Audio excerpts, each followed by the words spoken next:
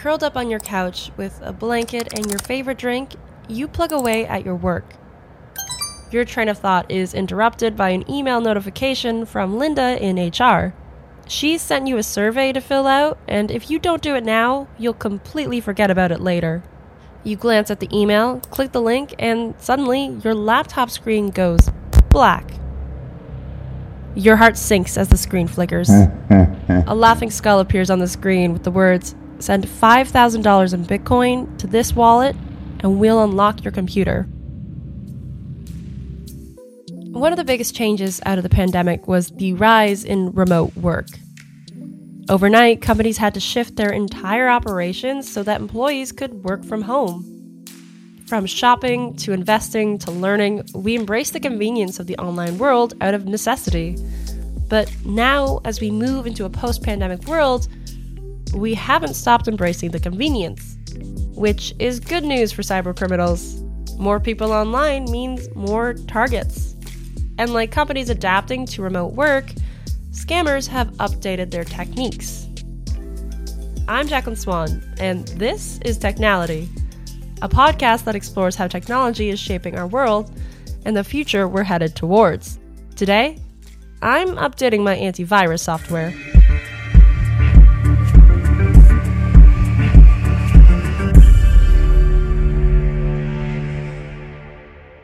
Right? We can go into our what's called a social engineering toolkit. This is what we use to phish employees to see if they're clicking on links they're not supposed to. But obviously the bad guys can use the same tools. But I can actually clone a website in under a minute. Meet Terry Cutler. I'm a cybersecurity expert, or ethical hacker, if you will, and I'm the founder of Cyology Labs here in Montreal. Cyology Labs is the data defense firm Terry founded to help organizations mitigate cyber infiltration and data theft. His team has a collective 50 years of experience, which is knowledge that comes in handy when you're trying to combat the constantly evolving world of cybercrime. After high school, I kind of dropped out of college and went into specialized training, courses that specialized in softwares and security that I want to specialize in. And in 2005, I had the opportunity to train with the FBI and the CIA in Washington.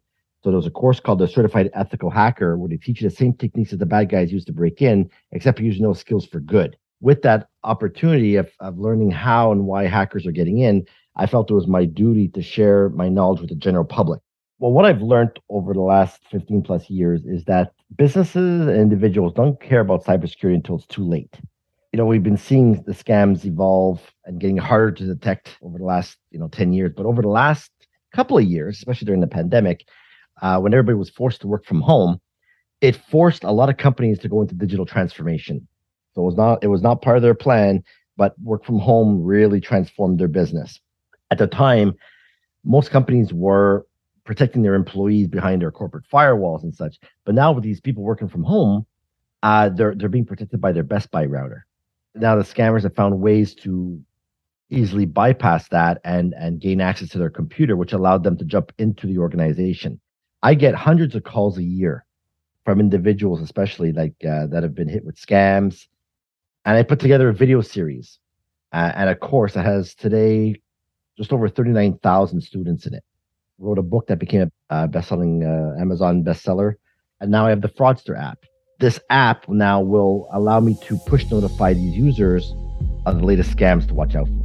If for some reason you find yourself in your email spam inbox, you've probably seen some interesting emails. Weird email addresses, wonky spellings, and strange asks with sketchy links. Of course, you wouldn't click on those links.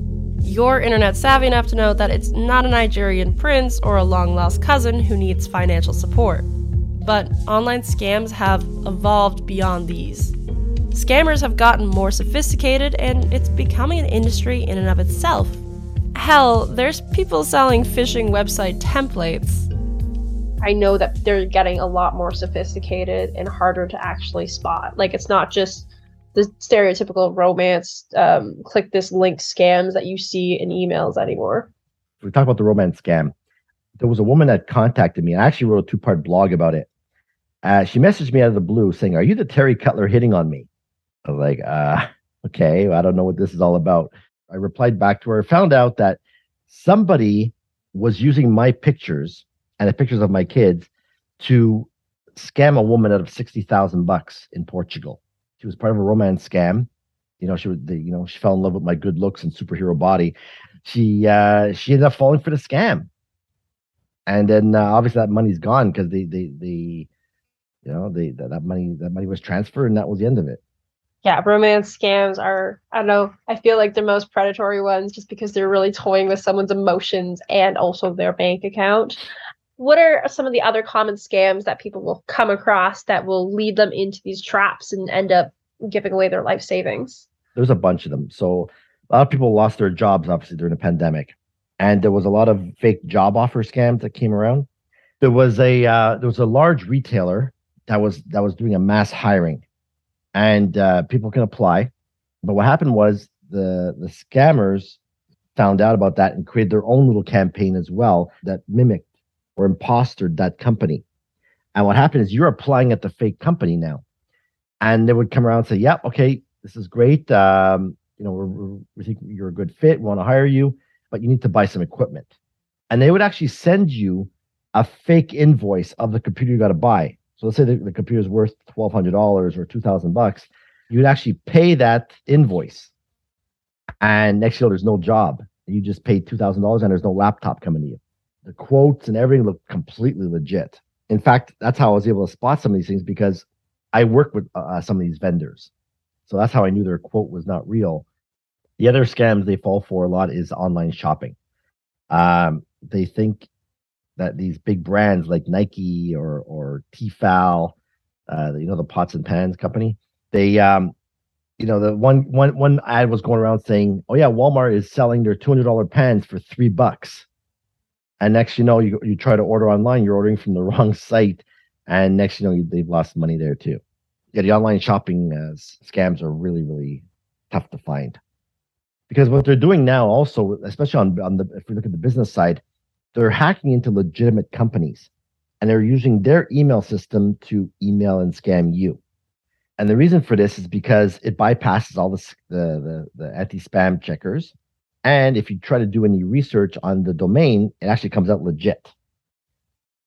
So they're using legitimate companies to hack them and use them as a jump point to attack you. Wow, I didn't realize that was happening. They hack into legitimate companies and then use their email list to target people, is what you're saying. Yep, exactly.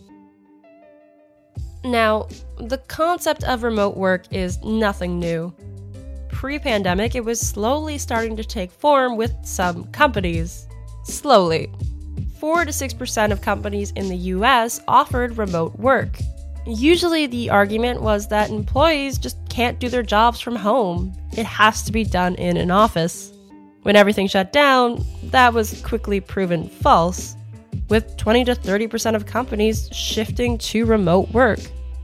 Since then, employees have embraced working from home, realizing how much better their work-life balance is and how much time and money they can save by not having to spend their time commuting. Social media is loaded with videos of people refusing to return to the office after 2 years of working from home. Unfortunately, I will not be able to return to the office full-time. Oh, why not? Oh, because I don't want to. The toothpaste has been squeezed out of the tube, and there's no putting it back. Of course, while employees and companies are adapting to this new world, so are scammers. I'll give you a real example again. We had an insurance company that got hacked. This was a small insurance company, and this guy's exchange, not his exchange, but his Outlook client got hacked. And what happened was it took all of its contact lists and started emailing all of them. So obviously in their contact list, they had all their customers. So they started emailing all the customers links to some PDF files that said, hey, here's your latest invoice. And then they opened it. But when they did that, it started launching malicious softwares into those customers. And now some people actually got attacked and got infected. And now they have to pay like, $20,000, $30,000 for a big cleanup bill. And what are they going to do with this? It's not their fault. It's the insurance company that got hacked. So now they're trying to send them the bill to clean this up. But at the same time, if you look at the customer that got infected, why did he get infected? Because the issue here is they think that, well, I have an antivirus, I have a firewall, I have encryption, I'm safe. But these are what's called traditional technologies. There's so many ways to bypass this stuff now. And once hackers get past that traditional cybersecurity and they're inside the company, a lot of companies don't have the technology in place to detect that there's a hacker in there. And that's why a lot of hackers now, they stay undetected for about 286 days. Once they do get detected, they have no response plan to get the attacker out. So that's the attacker's goal, is to stay undetected for as long as possible so you can siphon out your data. If a company gets hit with a ransomware and their IT guys are able to recover them with their backups and everything, well, now the attackers have a copy of your data. They could say, listen, if you don't pay me this money, I'm going to leak your data to the public, and you're going to get hit with regulatory fines, maybe some lawsuits, depending on how sensitive your data is. So it's like a double extortion happening. Crazy, and it makes me not want to be online, especially since, as you said, they're able to get around traditional technologies that we kind of rely on to protect us.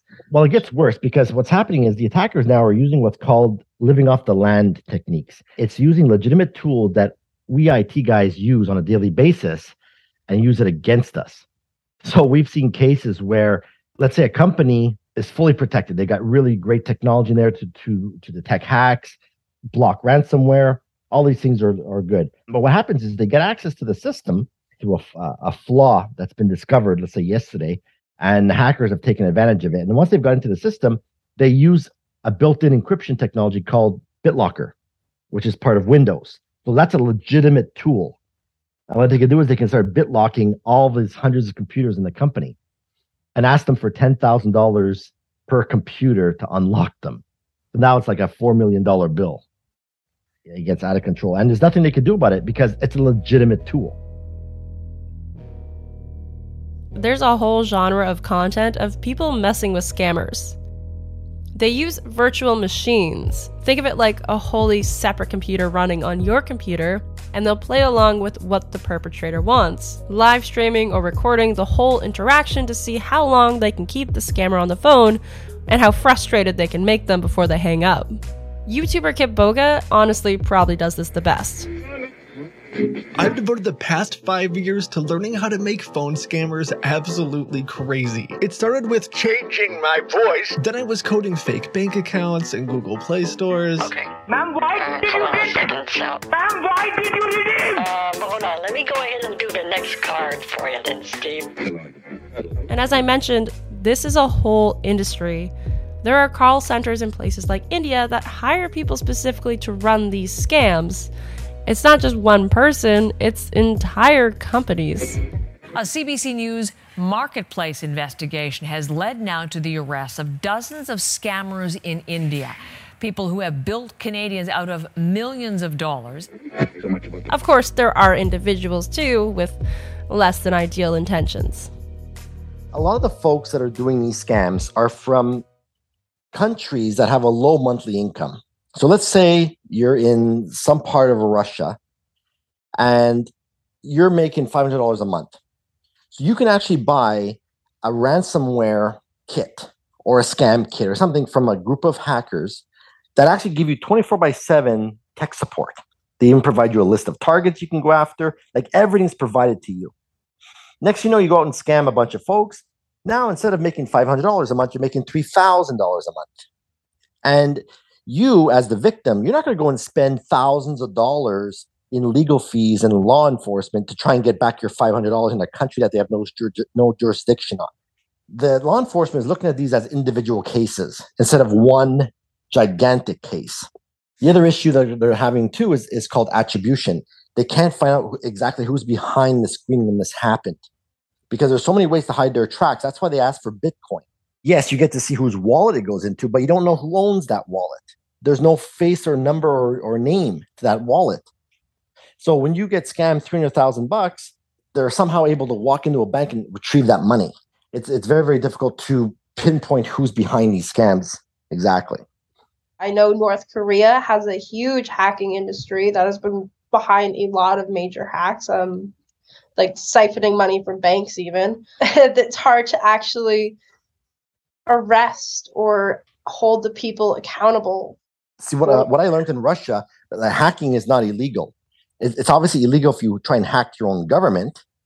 that's illegal. But if you're going to hack another company or government in another country, it's not illegal for them. So now it's like, okay, prove it was us. Good luck, because they use softwares that don't leave any traces on it. And how are you supposed to put a face behind that type of crime?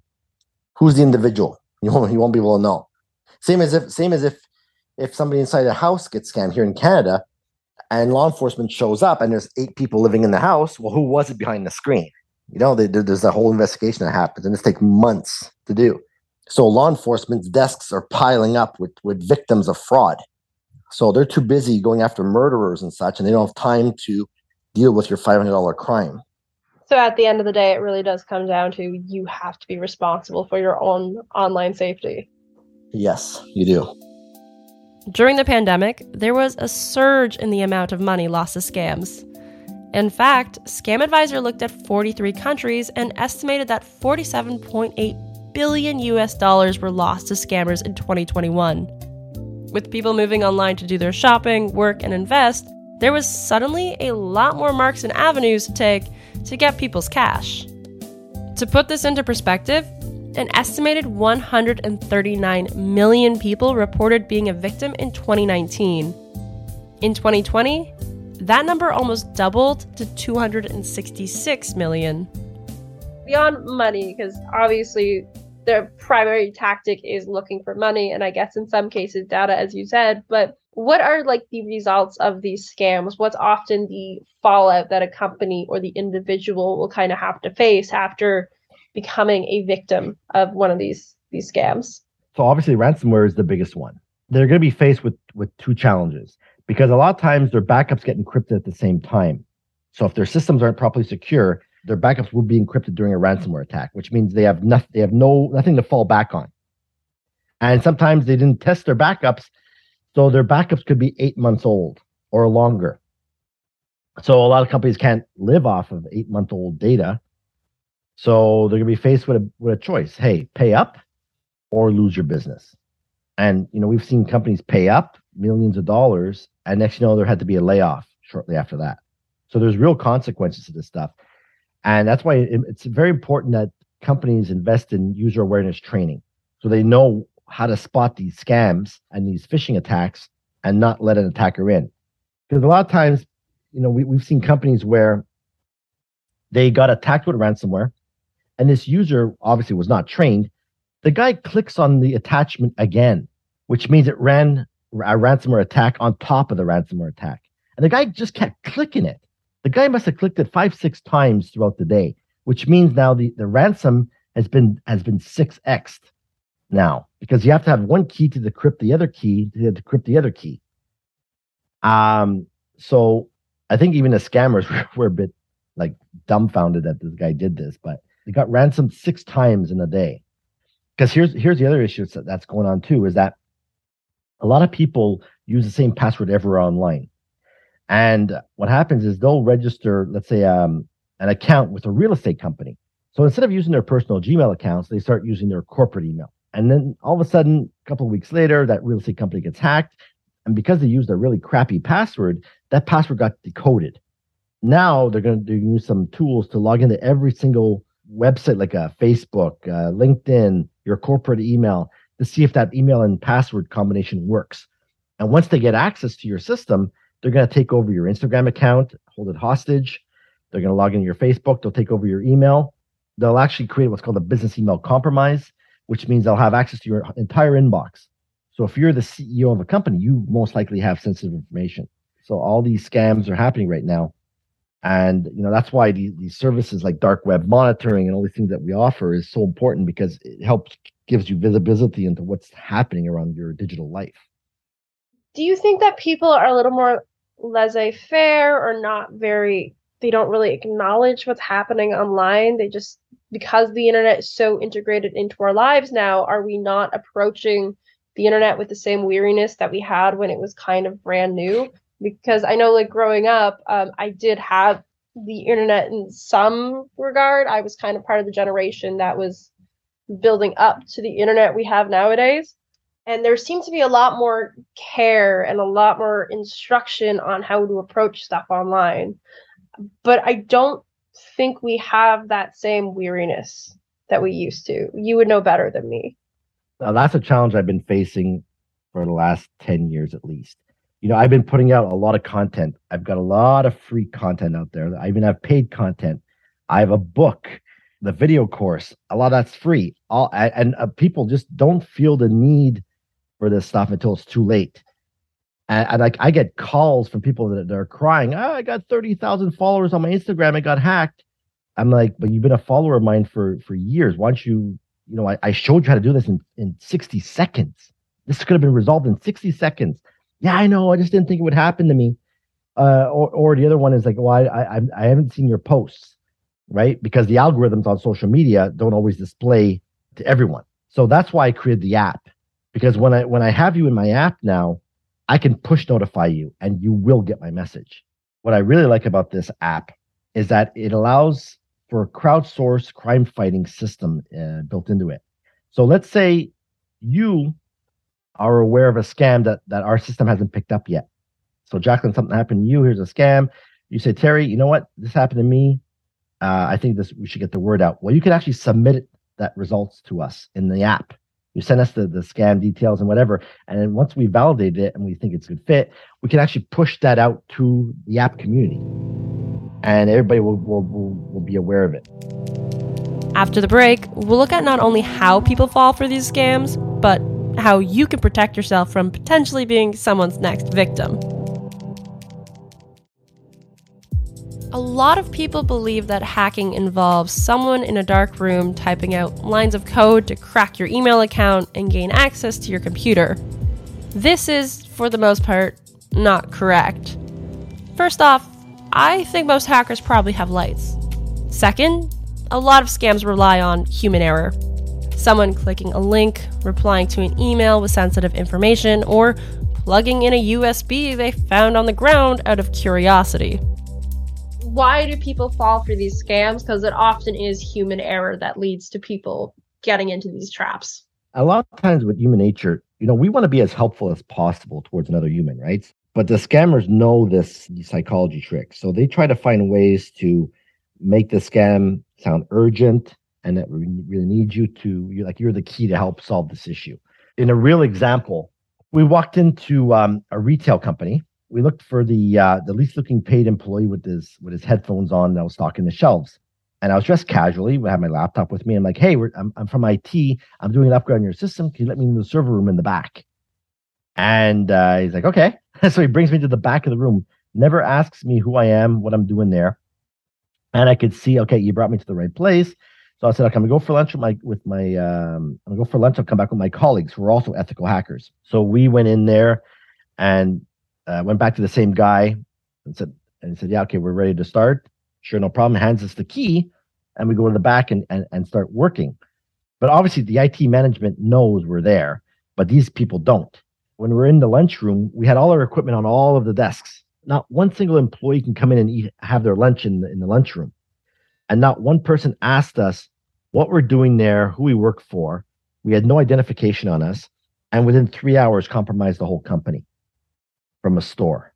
So it's very important that you really pay attention to who you're letting into your company, right? Make sure they have ID, make sure they have authorization.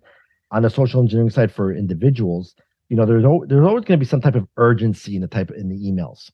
Let's take example of the 419 scam.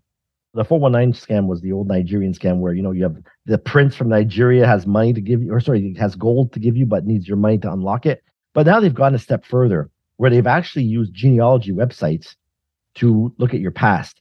And they could see that, hey, you may have had a relative from 1893 who was a gold miner and may have left some riches behind. So they'll actually use that information in there. So this way, when you go and check it up yourself, you're like, hey, wait a minute, I did have an Uncle Bill back in the day. And, they fall for it.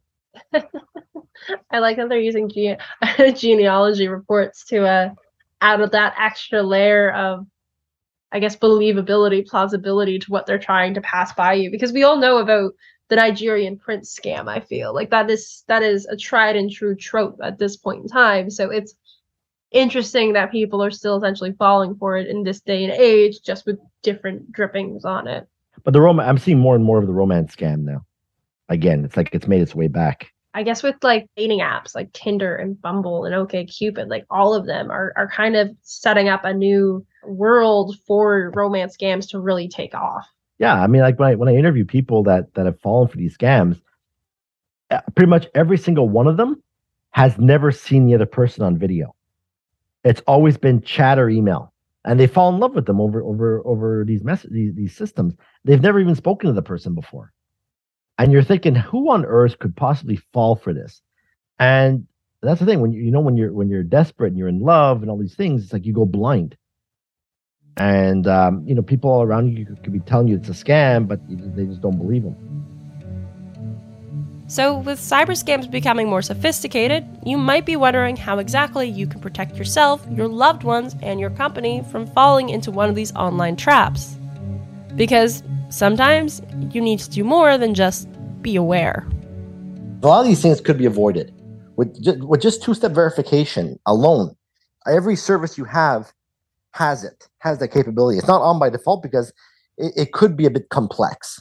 If you're really, really not tech savvy, it's going to really bother you to get a passcode on your phone every time you try to log in or try to use the service. But you have to get used to it because these are ways that hackers are going to help try bypass it and get access to your account. Two-factor has saved my butt a few times, so I will happily take the 10 seconds to tap yes on my phone that it is me or type in the code, whatever I have to do. There's even a double safety on that too, because if your password leaked onto the dark web and somebody got access to your Instagram account, for example, and you had two-step verification turned on, you'd get a random message on your phone saying, here's your two-step verification for Instagram. Be like, well, I didn't ask for this. Now that's a red flag that somebody has your password. Go in and change your password. Even if it's for a completely random website that I don't necessarily care about. Saying like someone from Dubai is trying to hack into your Spotify account. It's like, okay, like now I have to go change my password. They obviously didn't get in because I'm seeing the email saying, if you're getting this and it wasn't you, don't worry. It's like, I am worrying. I'm going to go change my password now. Well, imagine, like I said, going back to the example where if somebody was able to spoof Microsoft and sent you a message saying, hey, your Hotmail account is at risk. Click here to reset your password. And you go and click it, you might get a sense that, oh my God, someone's after my account.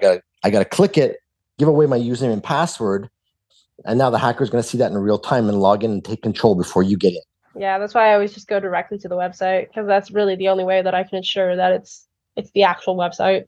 Exactly. And then even then, I don't know anymore.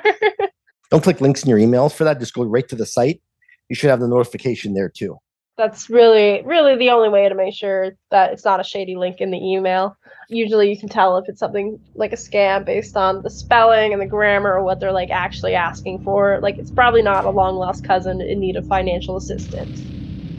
You've taken precautions. You don't click shady links or reply to unknown people. You double check the email addresses and you don't give remote access on your computer to people who say they're from IT. You thought you did everything right, but somehow you've fallen victim. So, after you're done panicking, what exactly are you supposed to do? We're so interconnected now in the digital world that when bad things happen, you got to have a way to get back up as quickly as possible. When you look at some of the older folks, you talk about, hey, did you install two-step verification? Nah, I don't need that. My son, the IT guy, has it covered. They don't want to spend 60 seconds to learn how to activate it. That's the frustrating part. It's like, why are you coming to cry to me after you've had this information for years in advance? And once the account gets taken over and the scammer is asking for $600 or thousands of dollars, whatever they're going to be, how do you expect us to get the account back when it's been taken over? You have to be proactive for this stuff or else there's really nothing that you can actually do. There's no way to reverse it or just change the password and get it back. Like they have it. There was an interesting scam that happened a year or so ago. What happened was she was a victim of the port out scam. And this one was pretty cool. So she's pretty tech savvy. She had two-step verification on all of her accounts except for one, which was her Hotmail address. And her Hotmail was only used for junk mail. So what happened was her password leaked onto the dark web. They got into her account and saw all of her security questions. And they somehow got into her TELUS account. And they were able to transfer her service from TELUS to Bell. And when they did that, all of her two-step verification questions got linked over. So which means they got into her banking account, They got into her Amazon. They bought some stuff. They went into PayPal. They also drained her bank accounts. And they did this on a Friday night after 5 p.m., which means she would have had to wait till next business day, to get access to at a bank, because this was during the pandemic, and all the banks and stuff were closed, so you couldn't really go in person. You had to make an appointment. So it was very, very, very stressful for her. Before we finished, I asked Terry how he thinks cybercrime will evolve in the future. A hard thing to predict, but he's seen enough in his career to have an idea of where it might go. I think it's going to be really horrible. Deepfakes will definitely be part of this. And I think the AI. I mean, imagine, hey, Google, go and hack Amazon. And this thing goes and pulls together all these bots and does it for you. Could you imagine that? I think it's going to be scams like that, where it's going to be heavily automated. More computers will be infected, but then they'll be used in crimes that they didn't even know they were a part of. Like, the computers will be affected, and then that computer will be pulled into doing more scams that the owner of the computer isn't aware of? Correct, yeah. So it's being part of what's called a botnet. Let's say you clicked on links you weren't supposed to, or whatever, and your computer becomes infected without your knowledge. And you have what's called a bot master that controls all these infected computers. And he can go around and say, okay, all of you millions of computers, go and attack this website. Next, all these computers are talking to that website and causes a denial of service attack, which knocks the website offline. So your computer could be part of that type of crime without your knowledge. I feel like I just have to never go on the internet again after this conversation. Download the Fraudster app. A lot of that info is in there. Done. I'm going to do that right now. And speaking of the Fraudster app, are there any plugs you would like our audience to know? Where can they find you? What do they need to get? Where should they go if they want to keep up with you? Sure. So the app is absolutely free. You can go to either their local app store, so into Google or Apple, type in Fraudster or Terry Cutler or Cyology. It'll pop up there. But if they want to see more of the features, they head over to www.fraudsterapp.com. That's where they'll see that. And there'll be links to the app stores as well from there. Our lives are intrinsically tied to the internet. It's difficult to be completely off the grid, and even if you manage it, there's a lot you can't participate in without access to the online world. Because we're so used to the internet, I feel that people have gotten a little complacent in how we approach things online. Of course, digital literacy is higher than it used to be, and we're not throwing safety completely out the window, but we don't approach the internet with the same hesitancy we used to when it was new. We're familiar with it, and because of that, it's become like an extension to us. There are some things we just do without thinking online, a human flaw that people with malicious intentions can exploit. Scammers and hackers aren't going anywhere, so it does come down to the individual user to really protect themselves. But that knowledge needs to be taught by schools and companies specifically so that individual users don't fall victim to these scams. So, at the end of the day, just remember how much of your life is tied to the digital world before you click the link in that weird email. Thank you for listening to Technality, a Narcity Media podcast. It's hosted and produced by me, Jacqueline Swan. To learn more about Terry's company and how to protect yourself online, check out the show notes. And to never miss out on where your future is headed, subscribe to Technality wherever you listen to your podcast. And for more technology content, head over to Technality's socials.